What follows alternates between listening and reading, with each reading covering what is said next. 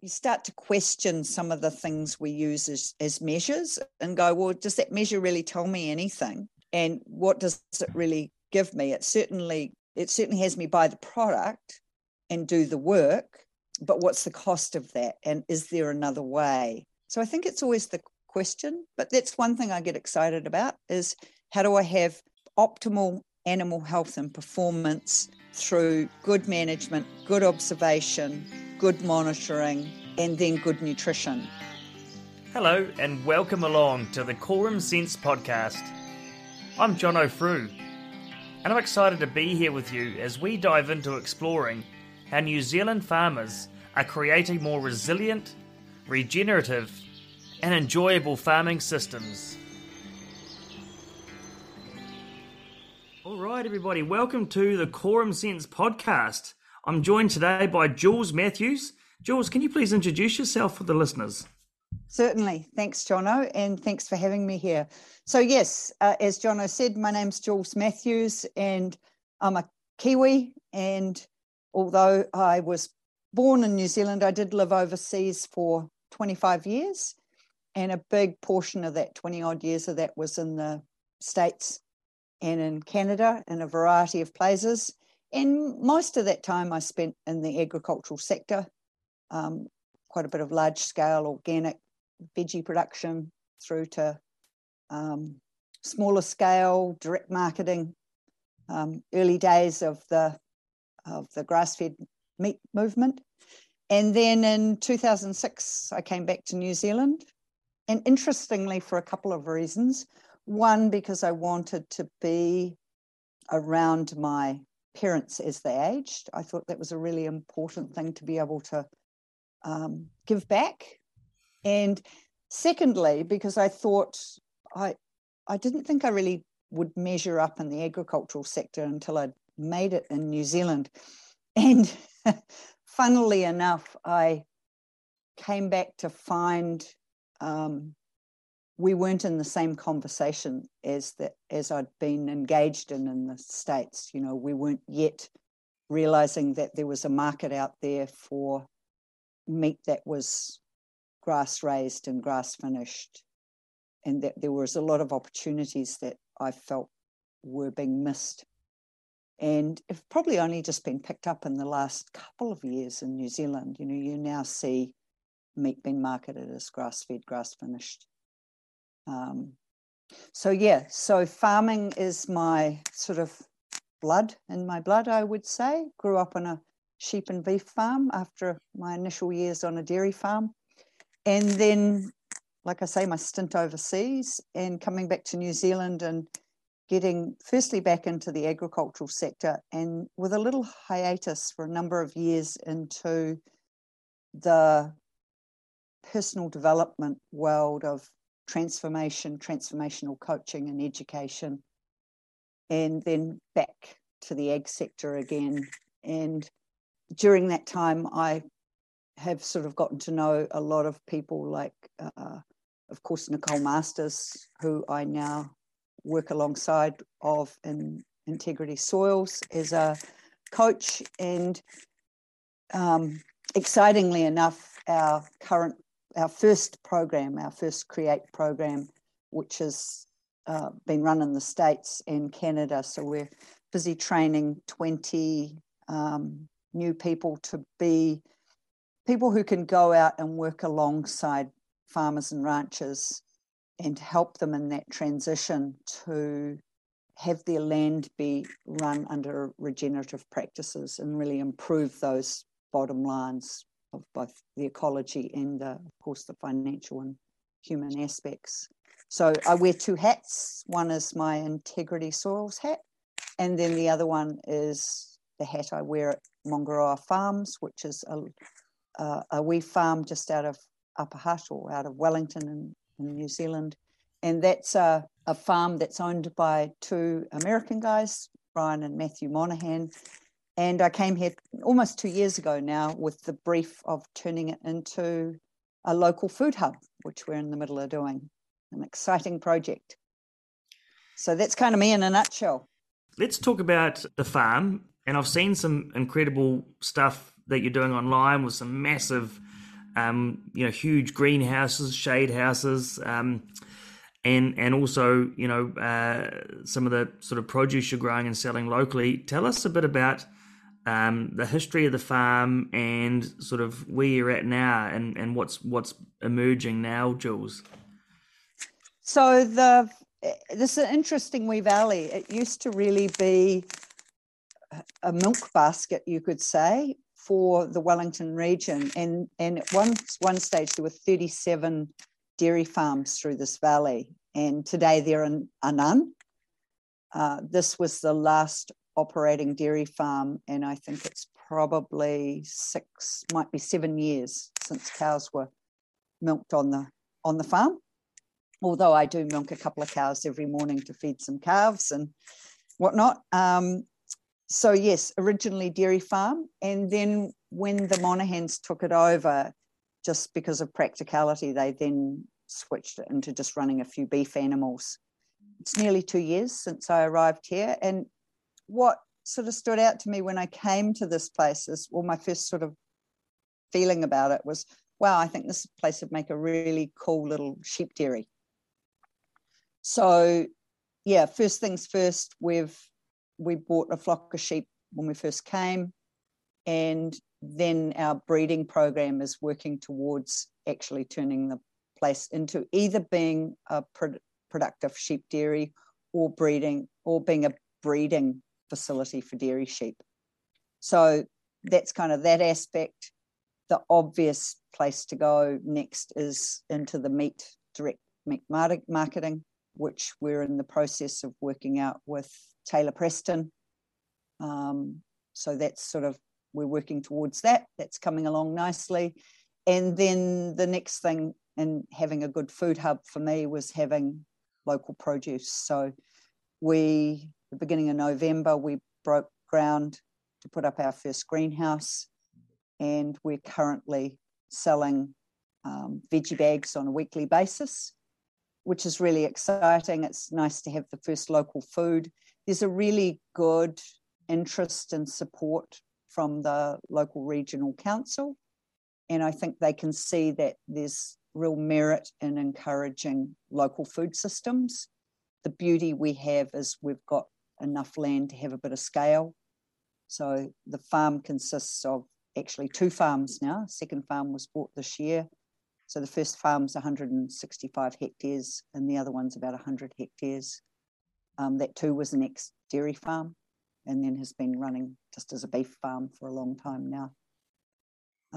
So yeah, developing that market garden, and that's been really exciting for me. You know, we have a young man, Sam Gibbons, who's a Australian lad, and he spent a year with Jody Roebuck and got really well trained and was going to come down here and sort of broaden his scope and learn about livestock farming and from a regenerative aspect, and has quickly been ensconced as the lead person in our market garden, and he's doing a fabulous job. You know, not only is he young himself, but he's really attracted some other young people. So we've got that great energy of bringing youth into the agricultural sector, which I think is just paramount at this time in the world, being now one of the sort of aging group. It's nice to have all that young energy and enthusiasm, and because they bring with them a real desire to learn, and I find that really exciting. What does it take to, you've got a sheep and beef property, looking at sheep dairy, you got market gardens, there's people everywhere. How do you do it? How do you, manage all of these aspects of a, really quite a diverse enterprise? Whiteboards help. Whiteboards, but I think, well, actually, I'll go back to a meeting we had a couple of weeks ago with Matthew Monaghan. I have a meeting every Monday with Matthew, and we were meeting with another staff member, and he created this analogy of some people really thrive in what you might term as wartime, where things are chaotic, they're emerging, they're new. You really have to do things on the fly. and be able to juggle a lot of balls in the air and a lot of unknowns. And then there are other people who really flourish during more settled times where there's more predictability, there's more routine, and there's more certainty. And it was interesting as he was creating those two different perspectives, I could see myself as being someone who's really quite agile in those times of newness and creation. So having lots of balls in the air gives me lots and lots of things to think about. And I love it. I love it. You know, I might be, because we're planting trees, we planted 20,000 trees last year. I think we'll probably do double that this year. So with that goes, you know, all the fencing, and then somebody's got to do the predator stuff, and somebody else has to do the whatever maintenance that comes with that. And then, so there's tree planting, and yes, there's sheep and beef, and yes, there's all the practicalities that go with that. And the biggest thing with both of these farms have been very, well, the maintenance and upkeep on them has not been done for not just a few years, but for decades. So we're really having to pare back and start again. You know, we've got a sheep farm, we don't have a wool shed. You have to fix the neighbour's one. And there's all that juggling. So in some ways, the market garden's quite nice because we started with a clean slate. And you're building something from scratch, which in some ways is quite a bit easier than trying to fly the airplane while you're building it, which is what it feels like with the rest of the farm. But yeah, I like that. I kind of get off on having all those balls in the air and being someone who doesn't drop them. And also, I think a big part of that is just getting a crew of people around you who are really competent, that you know that they've got things handled, and all I'm doing is facilitating the next thing being done, and that somebody's got it. And if they don't, then I'm going to catch it. Do you think people get somewhat attached to the predictability of, you know, the way that farming has been in New Zealand? Like, it's quite, you know, the world we're stepping away from is that really predictable, simple, you know, almost determined calendar year. You know, what would you say to those people that, you know, that's what they're used to, and what you're describing to some people might be like, ugh, you know, horrendous. Is it? How do we step into embracing a bit of chaos in our lives? Look, I think it's not easy for a lot of people, and I work with someone who that's not easy for. So if you think about it, I've kind of lost count of the number of places I've lived. It's somewhere around 40. So change is not a big deal to me. Moving country, moving house, moving job, moving lovers, moving on. Change has sort of just been a natural part, and I think you get good at it. You know, you don't get too ruffled about it. You learn to go with the flow. And I currently work with someone who is sort of never really moved or done anything, and we've bumped up against that a number of times, and that's what's come out of it is you get reliant on that predictability. You know when you're going to drench, and you know when you're going to shear, and you know, and then suddenly you're working with someone like me who goes, oh, well, what about, you know, how's about we try this? And it's not easy. And I've watched one person I work with actually struggle to a degree with that. And then I'm having to find in myself a new way of understanding what that's like, and how do you make that transition a little bit easier? How do you break it down into bite-sized pieces? Because, you know, we all see the world the way we do, and we all operate the way we do, and we forget. It's really easy to forget that other people's reality is different to ours. just get on with it. Just go do it. It's not that easy. You've got to get the context right first, so people feel empowered. And I don't always get that right by any means. So it's another aspect of being adaptable, like a farm. Any good farm is adaptable, because we deal with a lot of out of control factors like weather and da. And you're speaking to an element that is adaptable in the way we listen and present ourselves and communicate. Yeah, it certainly makes for some challenges. And it asks us all to be more than we know how to be, or to be ourselves newly, or to discover ourselves in new ways. And I think, again, there's that discomfort in that discovery. There's that unsettledness.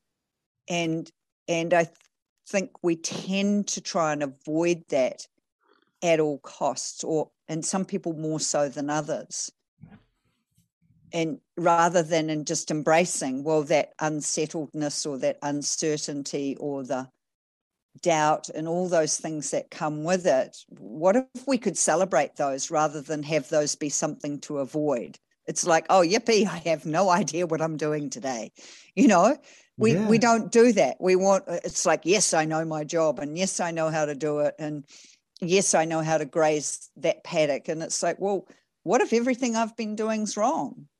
And I think, I've had to deal with that. I had that belief that of what a good pasture looked like, and that you had to graze it. And I remember being in the States, and this chap that lived down the road, he's always like, oh, Jules, you should just leave a little bit more. And I'm like, no, this is how you do it.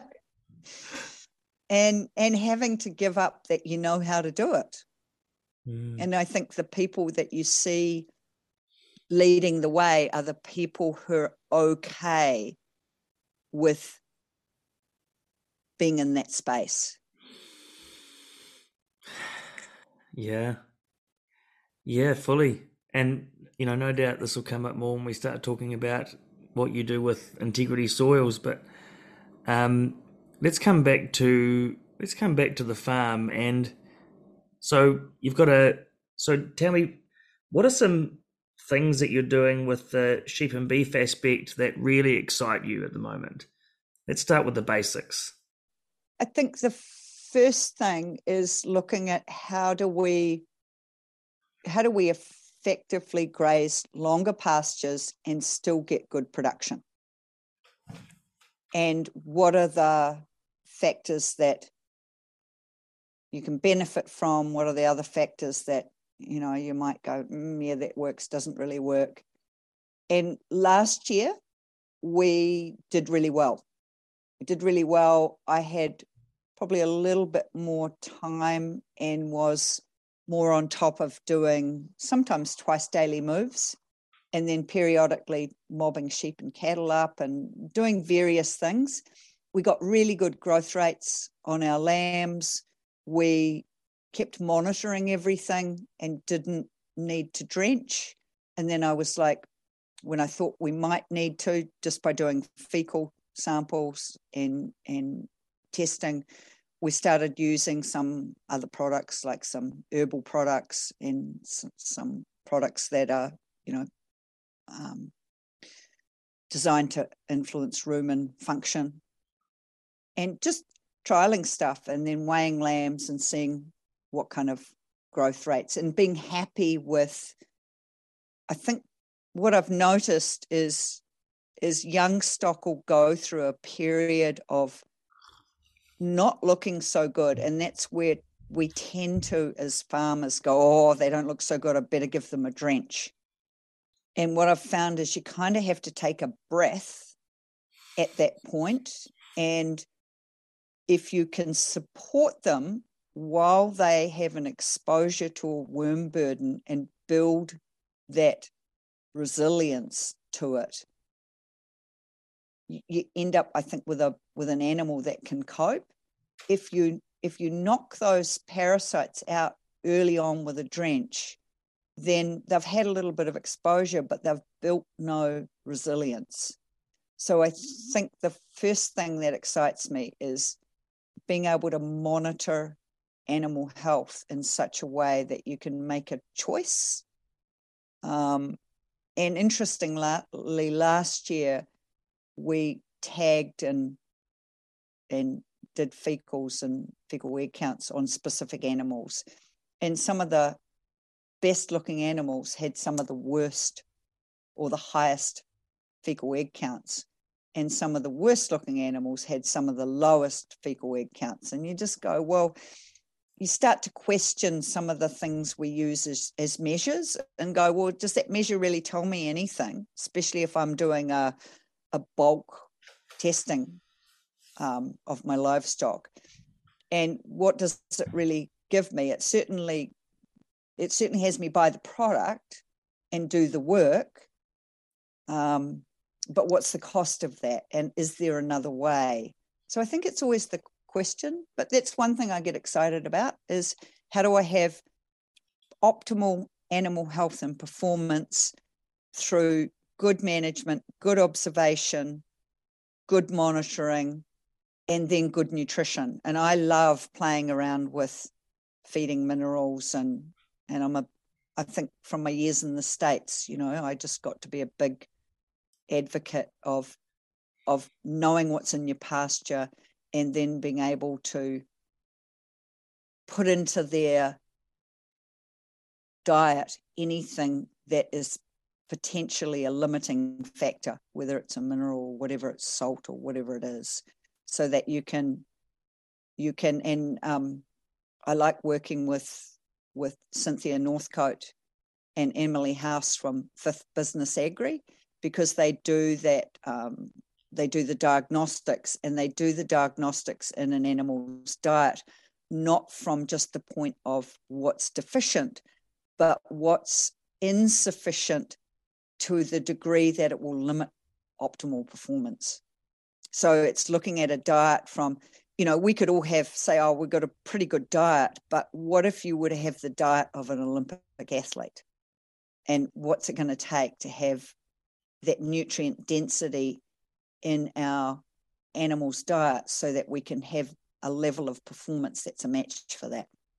It's a bit more than just your protein measures and kilojoules of energy, etc. That you're really interested in. What is it that these animals need beyond the basic measurements of what a good pasture looks like. I love it.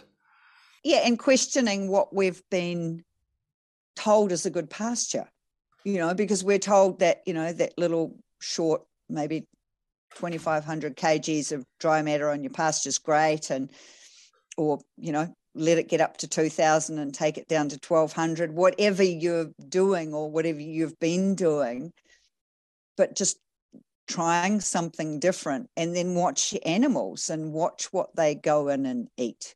Some of those, I loved it when I lived in the States, and, a lot of people have that belief that sheep will eat it down to nothing. And it's like, well, hang on a minute. The farmer next door has cattle and he's got nothing but, bare dirt. So is it the animal or is it the management? And again, I think it's bringing those commonly held beliefs out into the light so that we can question them, not to make them right or wrong, but just to go, is this a belief that serves me or serves us or serves the environment? Because it's not actually all about us either, sadly to say. But it's another thing that can come out under the spotlight. Just like your fecal egg counts, like that to most people is like the trigger, right? Get in, drench everything. It's like, hang on, let's just, like you said, breathe on it. And what you're describing is like you're not in there reacting, is what I can hear. Yeah, and you want to. I mean, I think that's a really, really, and because I not only have gone through that, but I continuously go through that. It's like last winter was really mild, and we, like lots of people around New Zealand, had really bad grass scrub, really bad purina. And at one point, someone I work with said, oh, we have to do something about this. And I'm like, well, what do you propose? Do you want a chemical or Isn't in everywhere. yeah, what do you propose? And interestingly enough, it was left. And then early in the spring, I went through and I was putting on some brews with a bit of fish and EMs and things like that. And of course, I just threw a little bit of seed in there. And in particular, I put out quite a bit of chicory seed in it. And all these patches, I can go around the farm now, and these patches where the Purina and grass scrub had done a lot of hard work, and they'd set up quite a good seed bed. And now I've got patches of chicory where there's never been chicory in these paddocks. And so just taking that as an opportunity to weave in another level of diversity into that pasture sward and go, man, those little creatures actually provided a service. So do I need to deal with them, or do I need to let them provide the service? And why did nature want them? Why did nature ask them to be there? Is it just random, or was there a purpose beyond what I understand? And that could be said to weeds as well, right? Yes. Yeah. I love how you said these guys did such great hard work. Oh, they did. Yeah. They did. And, you go out in the paddock and it was sort of like overnight, there were bare patches everywhere. I'm like, oh, should I worry, or shall I just not worry? Like worry is really a choice. It's like happiness, isn't it? You could be, and you look at the situation in Ukraine right now, and, it is not a pretty picture. But I guarantee you will find people there who will still be finding joy in their heart, even in a situation like that. And I think we get really, we get hooked into believing that is our circumstances that are beyond us, that influence us or make us who we are.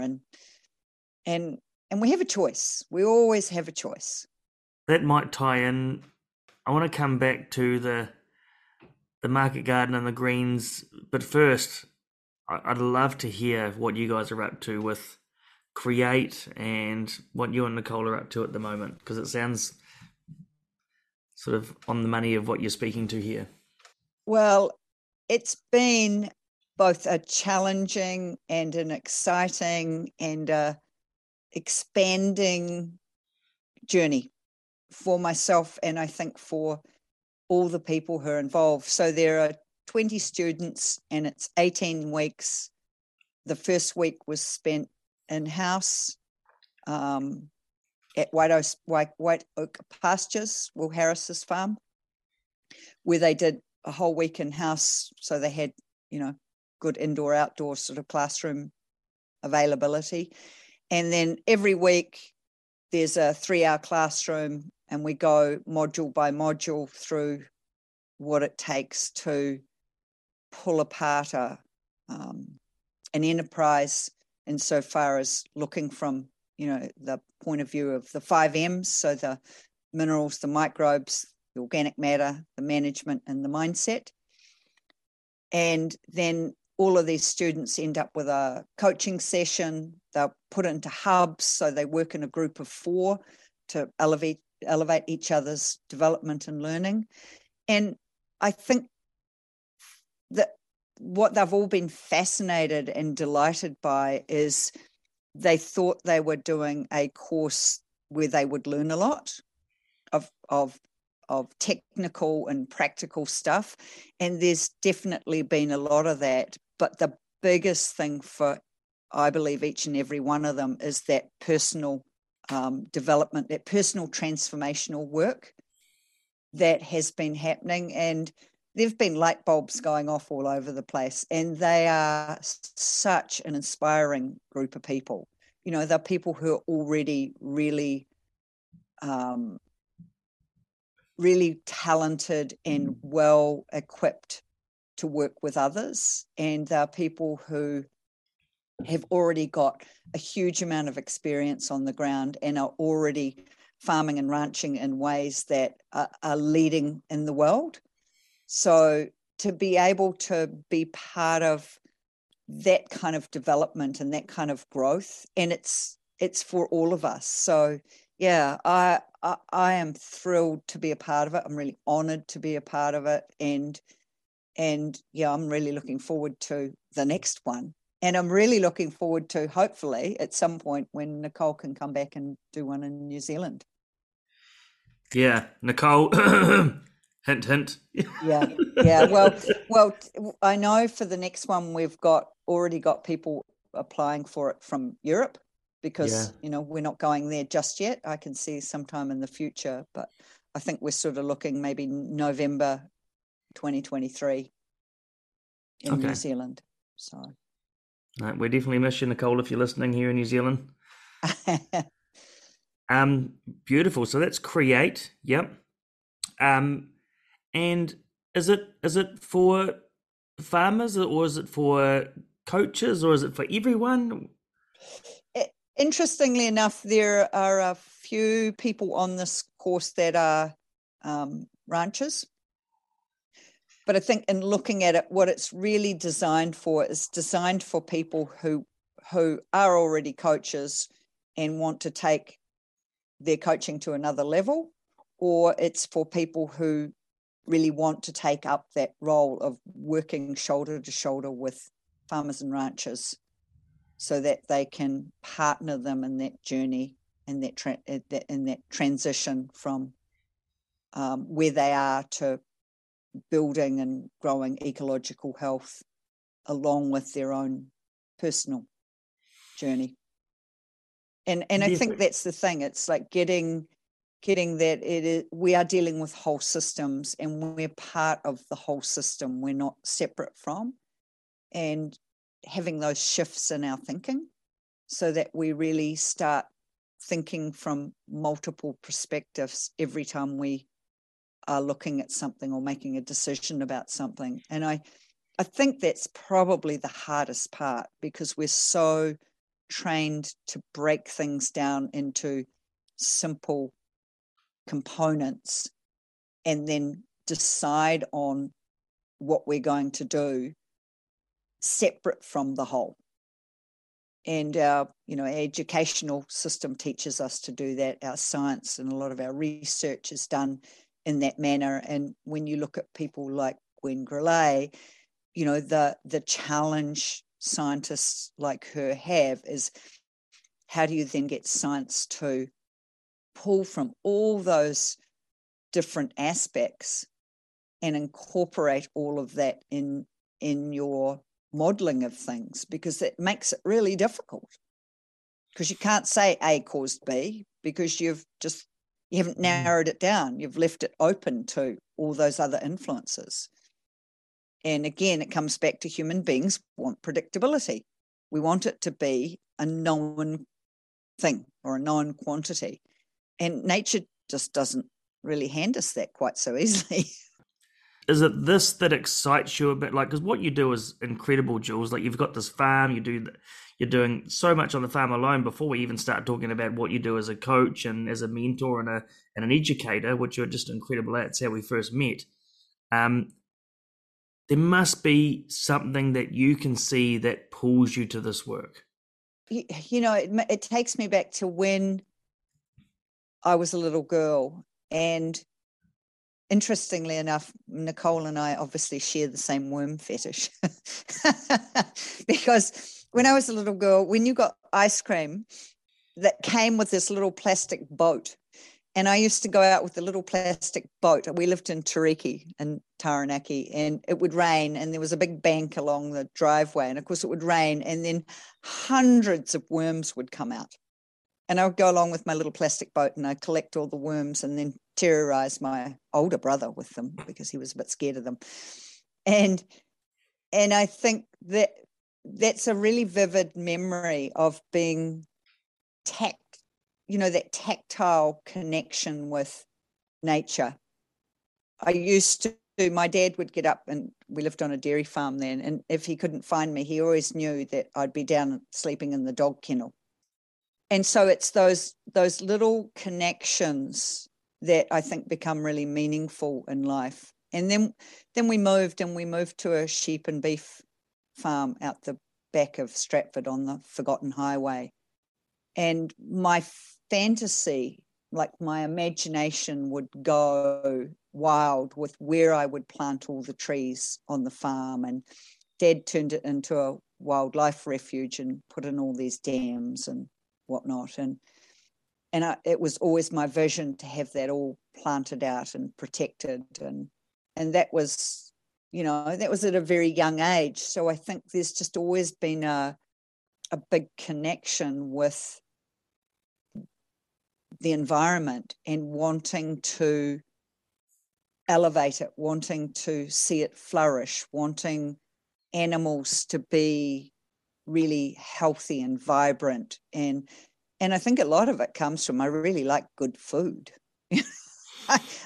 I love good food. There's nothing nicer than, like, I can go down to the garden and come back with salad and fresh tomatoes, and I mean, nothing like a warm tomato, and corn, and there's carrots, and you just go out and you go forage, and then you come home and you eat. And it's like, there is no reason to go to the grocery store for anything other than perhaps some toilet paper and coffee beans. Pretty much nothing else. And I think so it's that connection that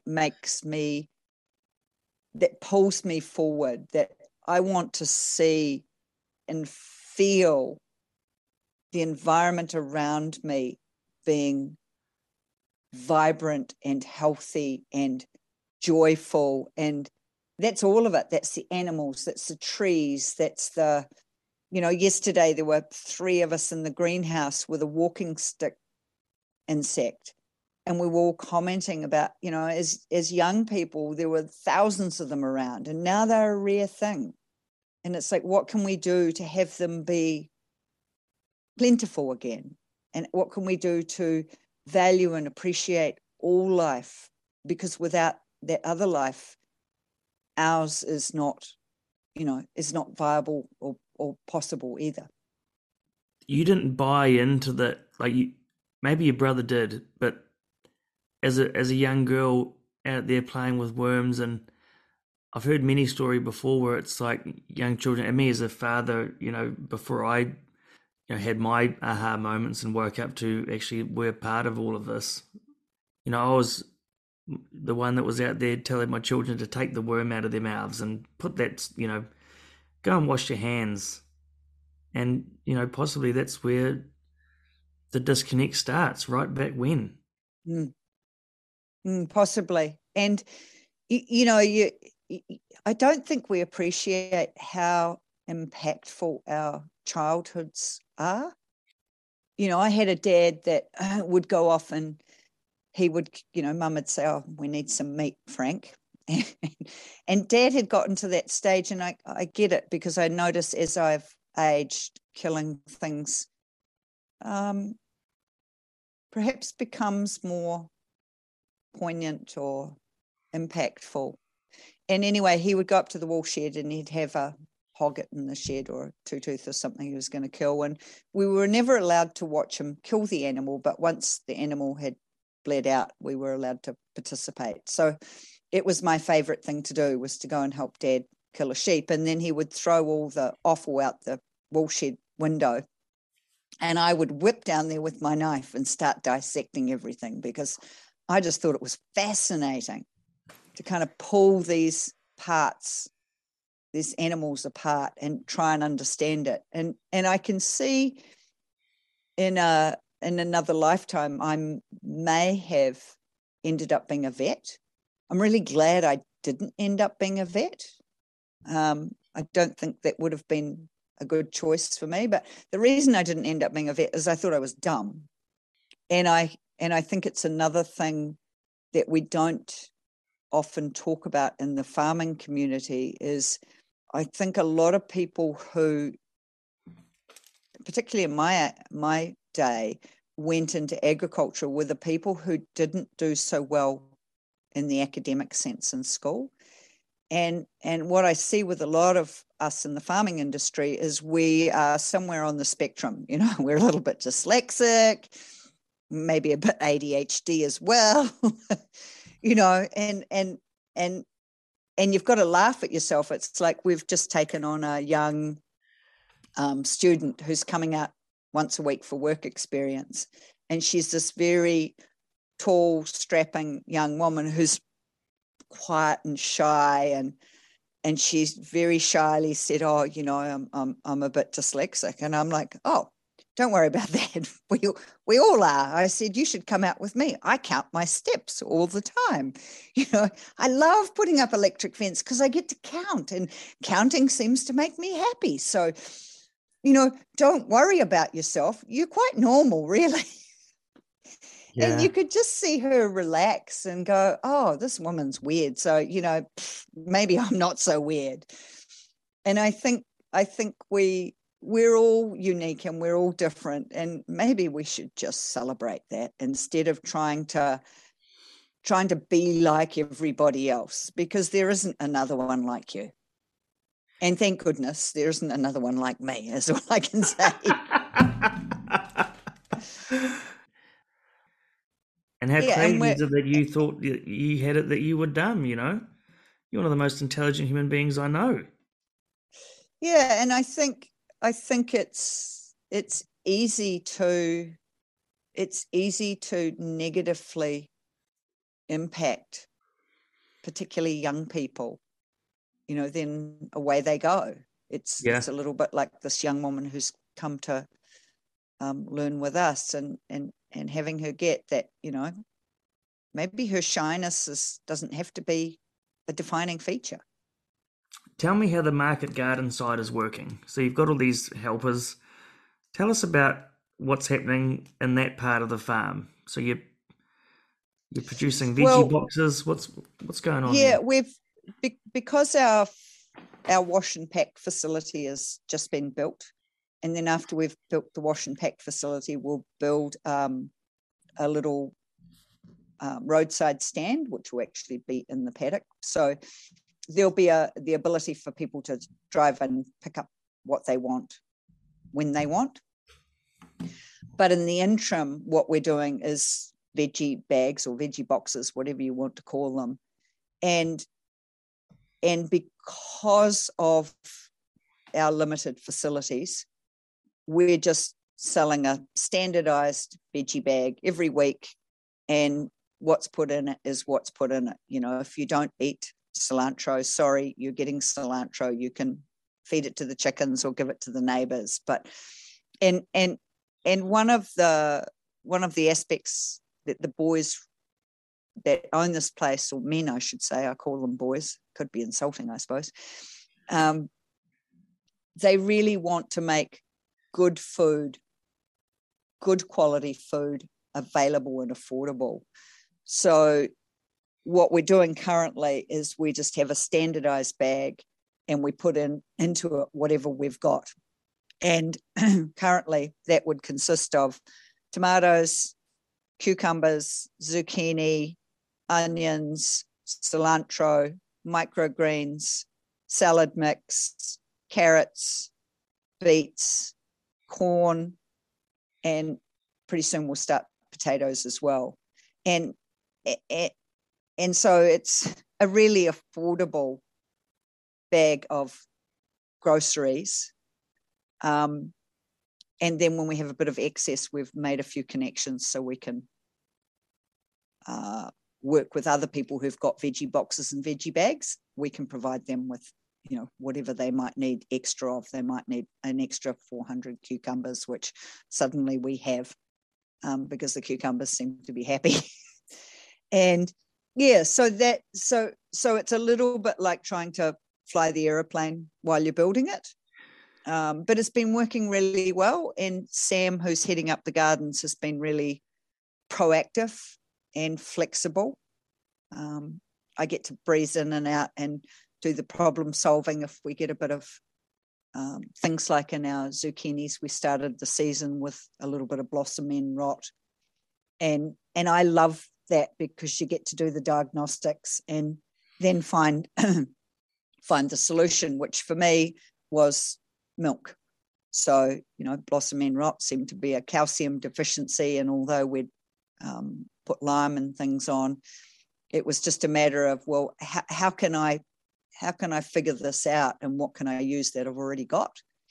And so in that, there's some really good learning for the people who are there running the garden. They now know if that's coming up, what they can do about it. They just say to Jules, hold back on the milk because we want it.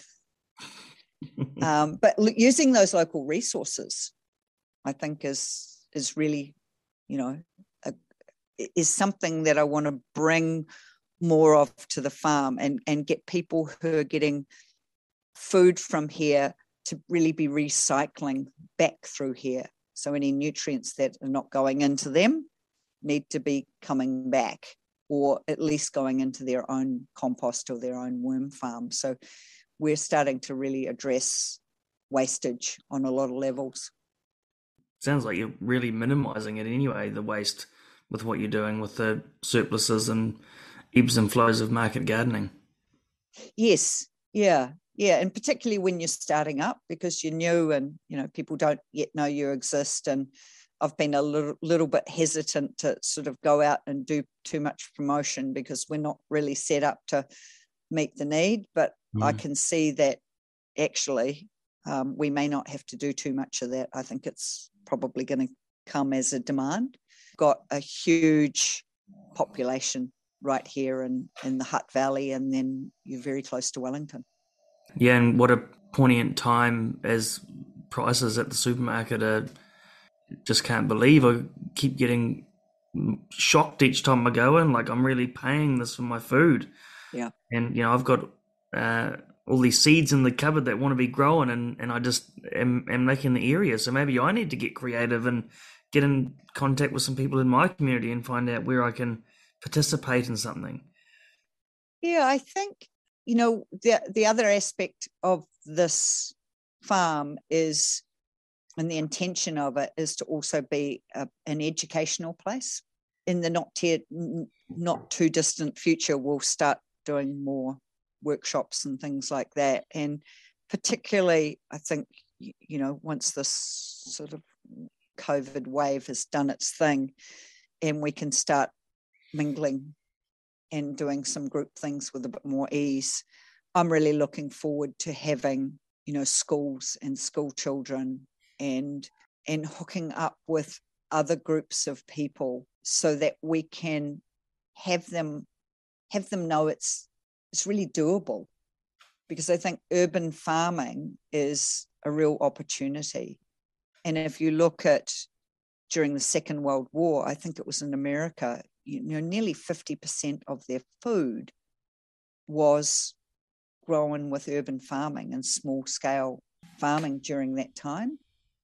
And even if you look at the food that's consumed in the world, I think it's something like 75% of it is grown on small scale. So that's less than 5 acres.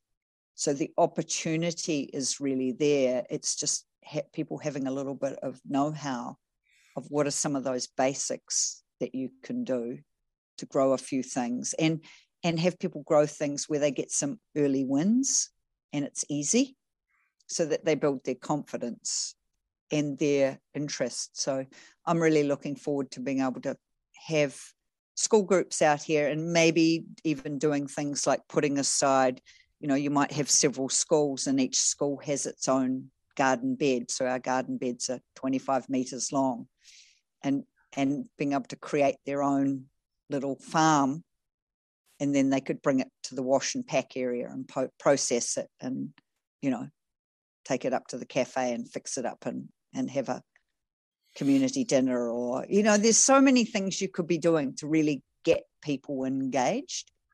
Two things are coming up for me now, Jules.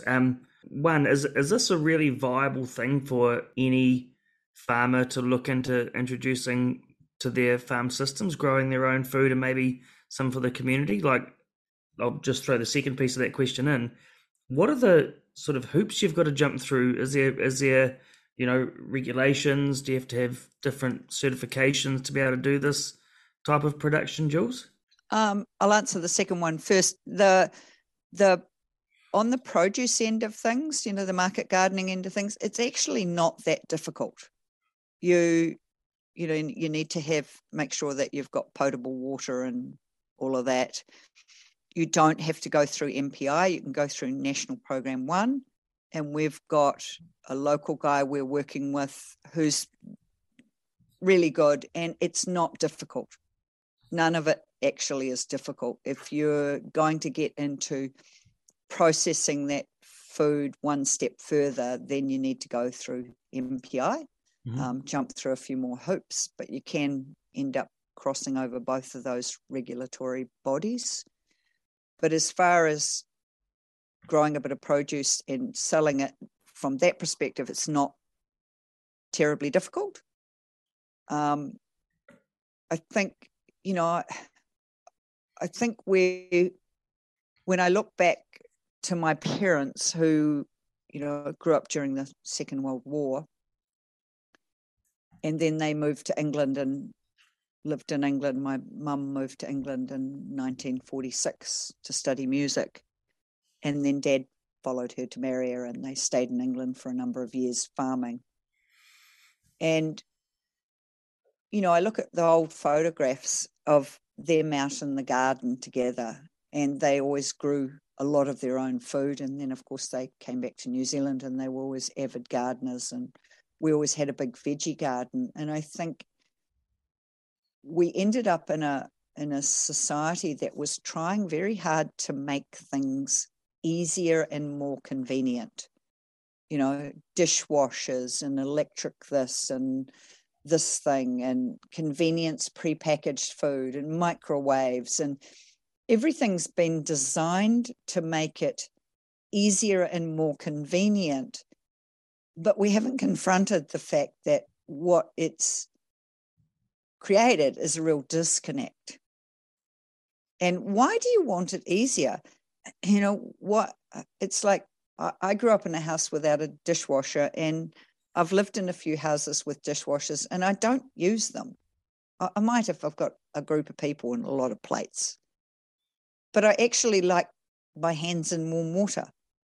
It's a kind of a little time of some meditative thought or some pondering, and I often ask myself, why are we trying to avoid the basics of living, the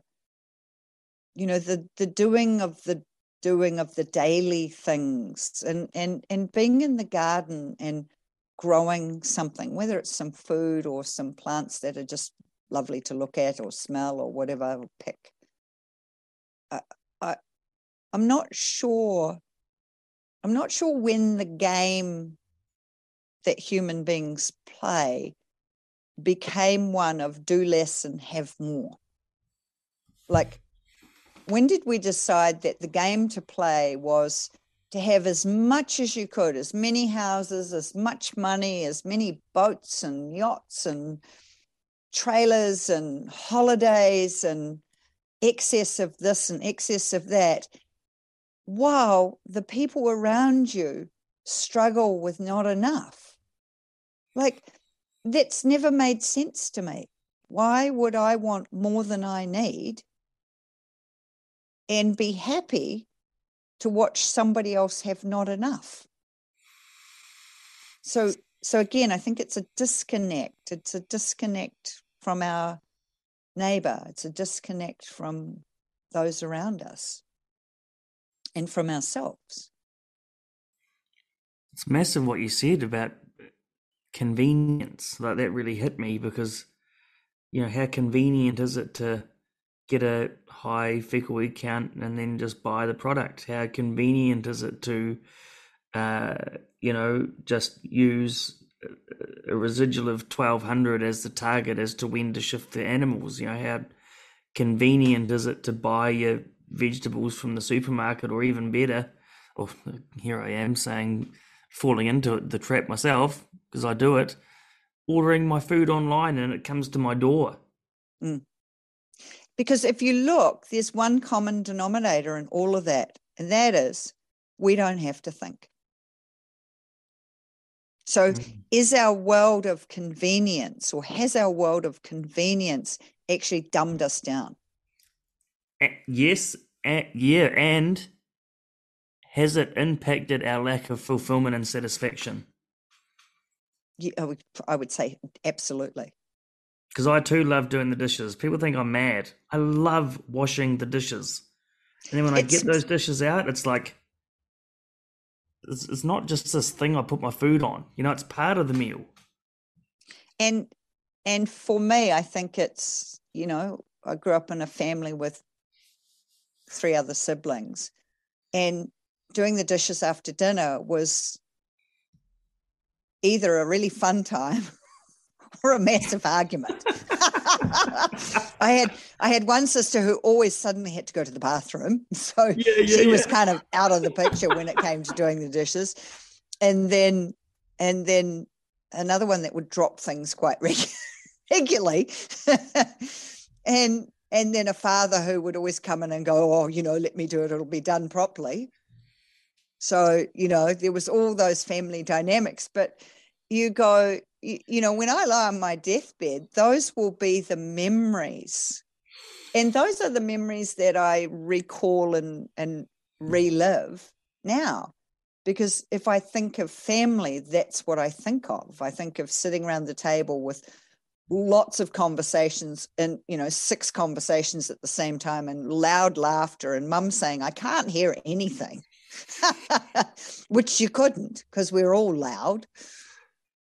And then doing the dishes. So, if that's part of my life, but it's a precious part of my life. And I think we lost valuing the preciousness of those simple interactions.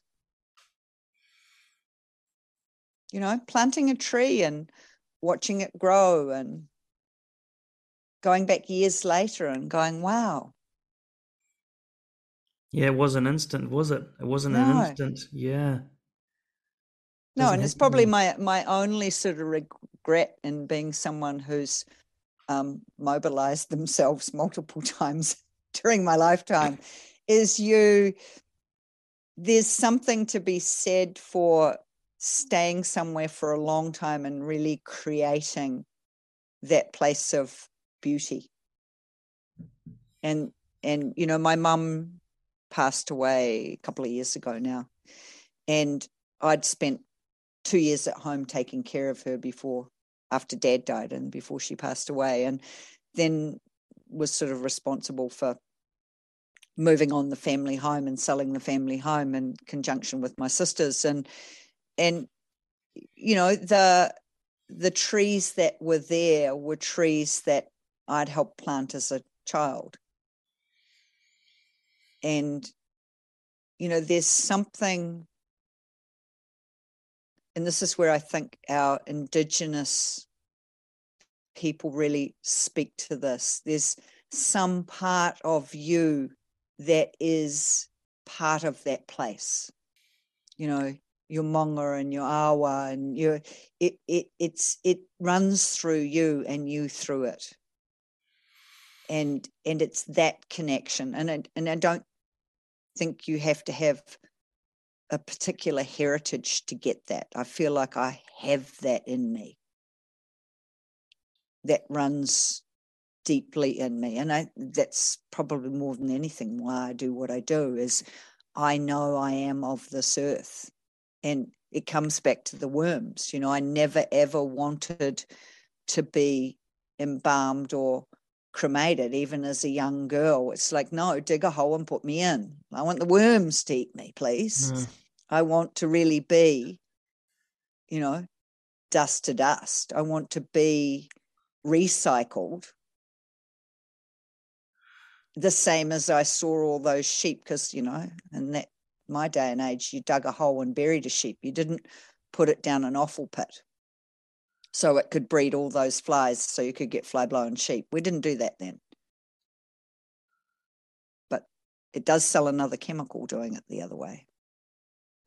Yeah, I had no idea that we almost created blowflies. Like, I've been listening to Peter Andrews recently, and he talked about in Australia how they had the great dust bowl, the great sand. They basically go out and they were having sheep drown in sand, and millions of them. And then the carcasses literally were the breeding ground before that, they never had blowflies. After that, blowflies everywhere. Wow. Incredible. You know, and if you look at nature, so nature came in and dealt with what needed dealing with. And now, I mean, that's another interesting one, because this year the conditions have been such that, you know, we've had a little bit of fly strike problem. And again, it's like, what can you use instead of using a chemical? Well, there's tea tree oil, and used right, it works well. And then how can we make it so that there are less flies? And that's one of the things for me. It's like, well, let's not have an offal hole on the farm, because that's always a breeding ground for flies. Let's compost all those dead animals, or if you're butchering all that guts, so that you're recycling it rather than creating something you don't want. And it's more than recycling, isn't it? Because a lot of people will like hear the word recycle and they cringe already. That eyes rolling already. What you're describing there is actually you're creating a powerful input rather than a problem waste product. Yep. That compost can then go through and be a nutrient base for, you know, the gardens. Closing the loops. Speaking of that, I could talk to you all day, but we better close this loop. Okay, let's do. And I want to close it with a question. What would you say to someone who's listening, who's just pricked their ears up to the conversation of natural, regenerative, biological food production? What would you say to that person who's just started their inquiry? Maybe they're still telling themselves stories about why they can't. I suppose it would depend a little bit on what their curiosity level is. I think one of the best things and the most impactful things that we can do is actually just go dig a hole, because there's a whole world down there to be discovered. I remember when Nicole started getting me to do visual soil assessments, and I was like, I remember doing the first one going, oh God, I have no idea what I'm doing here, or what I should be thinking about what I'm doing. So I think find someone who knows a little bit more than you do. They don't have to know a lot more, but a little bit more, and go exploring with them and start learning, because I think the biggest thing we've been missing is, and it's why I love Quorum Sense, is having that collective group learning. You know, stop being individuals and start functioning together as community, and have community learning opportunities. And I think that's probably the most important thing. Go find a friend and go exploring. Don't do it alone. Oh, Jules, that was beautiful. Jules, thank you so much for taking the time out of your incredibly busy day to come and be with us and inspire people, give them some wisdom. And look, I acknowledge you for what you do in the world, and for all of us, thank you. Well, and thank you, Jono. It's always a great pleasure to hang out with you. This podcast was supported by MPI's Productive and Sustainable Land Use Extension Services Fund. The information, opinions and ideas presented in this podcast are for informational purposes only and do not constitute professional advice. Any reliance on the content provided is done at your own risk. Thank you for listening. We hope you enjoyed this episode of the Quorum Sense podcast. Subscribe, share, and if you have any comments, questions or topics you'd like us to cover, please email us at podcast@quorumsense.org.nz or visit the quorumsense.org.nz website, where you can also access past episodes. We hope you have an enjoyable week and that you've got something of real value from this podcast. Be sure to join us for the next exciting episode. We'll see you then.